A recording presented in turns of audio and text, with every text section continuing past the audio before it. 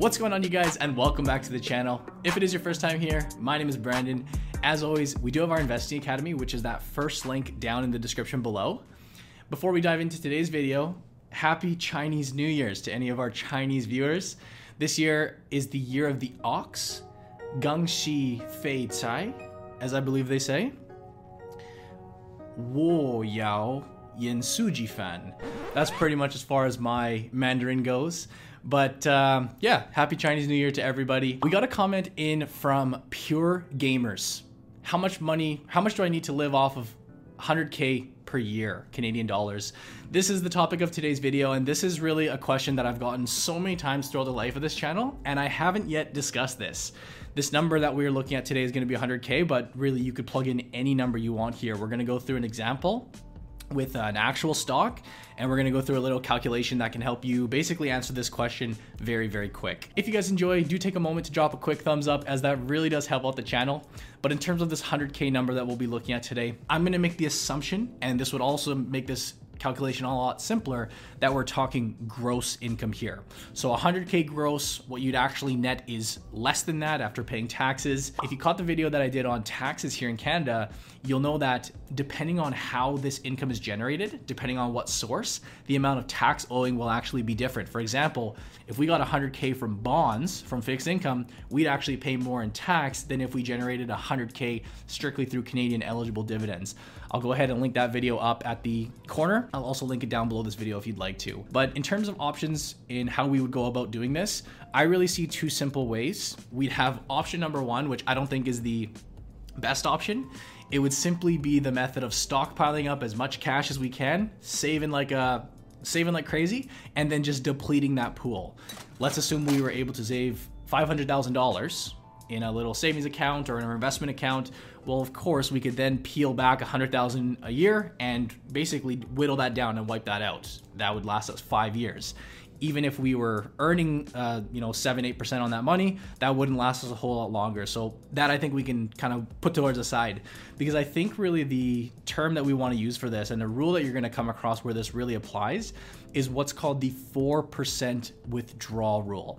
And this is a rule in the industry that is kind of a standard, it's kind of a generally accepted rule when it comes to drawing income from your portfolio and how much you can reasonably expect. The 4% withdrawal rule states that an investor can quite predictably and quite conservatively pull out about 4% of their portfolio size or their asset pool in income each and every year, without ever whittling down, without ever depleting their assets. We're not going to try to run this pot dry. We're going to essentially try to keep this here, hover it here, and just passively, kind of in the background, pull out about 4% income. Where do we get this number from? I think a big part of it is that if you assessed a number of high quality paying dividend stocks. I was looking at a bunch today for TELUS. My girlfriend bought some TELUS today. We're going to be looking at Manulife for example in a second. Pick a bunch of other stocks. There's a bunch you can think of. A lot of high quality dividend stocks will yield in that 3, 4, 5% range. On top of that, this isn't as apparent in today's environment, but usually fixed income, so money that you earn on the bond percentage of your portfolio, that does typically play a nice role in generating this income. In our current environment, that's not so much the case. That said, things will change. That will always be the case. We're just, we don't want to look at it just in today's environment. I think the 4% rule is actually a very, very reasonable number to target. And I know you'll get people that argue for and against that, but I do believe that's very sustainable. You may be thinking at this point that if you need to withdraw 4% of your portfolio, maybe you're kind of brainstorming and estimating out the numbers of how big your portfolio has to be to do that. Now, we don't need to do trial and error in this case, because there's a very, very cool secret, a very, very fast calculation that can help you do that. And we're going to cut straight to the chase. In order to find out how much you need, take your target number, which in our case is $100,000 per year, and divide that number by 0.04. Okay? What I'm looking at on my screen here is $2.5 million is what we're looking at.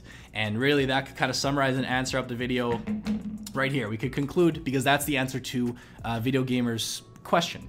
$2.5 million, if we were able to pull out 4%, we can times by 0.04 That's $100,000 a year that we can pull out if we're using the 4% withdrawal rule, which again is a very generally accepted rule in the finance or investment industry. Now, of course, this rule would apply for any other number. If you're not as aggressive as this person and you say, I'd be happy with a $40,000 income per year, well, punch in your target number of $40,000. You're gonna go ahead and hit divide by 0.04. And if you wanted a $40,000 income, well, in this case, you'd be looking at $1 million Canadian. A very simple, a very fast way of looking at generating that number. We actually touched on this in the FIRE video that I did when we talked about the FIRE movement. And this is actually a tool that a lot of people that are exhibiting the FIRE movement, they use this to get their FIRE number, essentially the target that they're aiming for. Now, in my opinion, $2.5 million, that's a lot of money to get to, especially here. And man, you can't even get an average house. Well, maybe you can get an average house in Richmond or Vancouver for that price. But honestly, I've been looking at some houses and just browsing.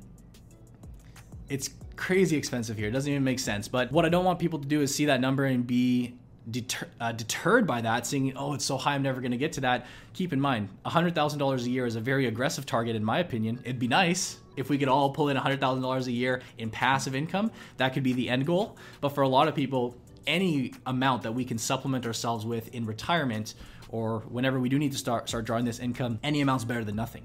And this is where I wanted to transition on to an actual example. We'll actually dive into some numbers and just show you how powerful this income strategy can be. And really, this is actually parlaying off the last, or a couple of videos ago when I talked about Manulife. We're going to be using this as an example just because it trades at very round numbers today. They trade at $25 a share Canadian. We're just going to call it 25 for this example. But if you're pure gamers and you're saying, well, how do I actually go about doing this? Very, very simple. Let's assume hypothetically we took the $2.5 million and we invested all of that into Manulife stock today. That's $25 a share at $2.5 million. That's 100,000 shares that we have of Manulife. Now, Manulife pays per year a dividend of 1.09%. We do the math on that and we have 100,000 shares, each of those shares paying us a $1.09 dividend. That gives us a total income for the year of $109,000. All via dividends, you've officially hit your targets with $2.5 million invested. Now, we got a couple comments on that last video, as we always do when we cover, boring dividend stocks. Some people saying, this stock is stupid, this stock is the worst stock ever because it's not going anywhere, it's not treading water. And to anybody that commented that, if you took a look at the actual video, we talked about how Manulife is growing their dividends at a very nice clip, about 10% over the past 5 years. And they actually posted earnings today and they did beat their expectations. I took a quick glance. I don't follow it too closely as I don't own Manulife.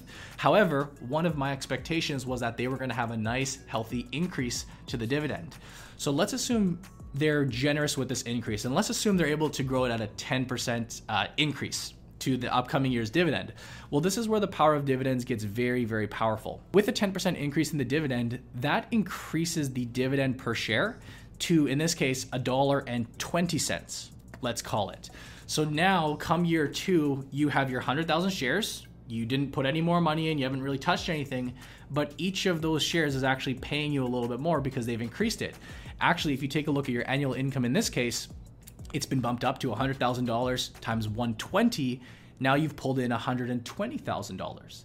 Now, let's assume that the company continues to do well, or they continue to at least emphasize raising the dividend.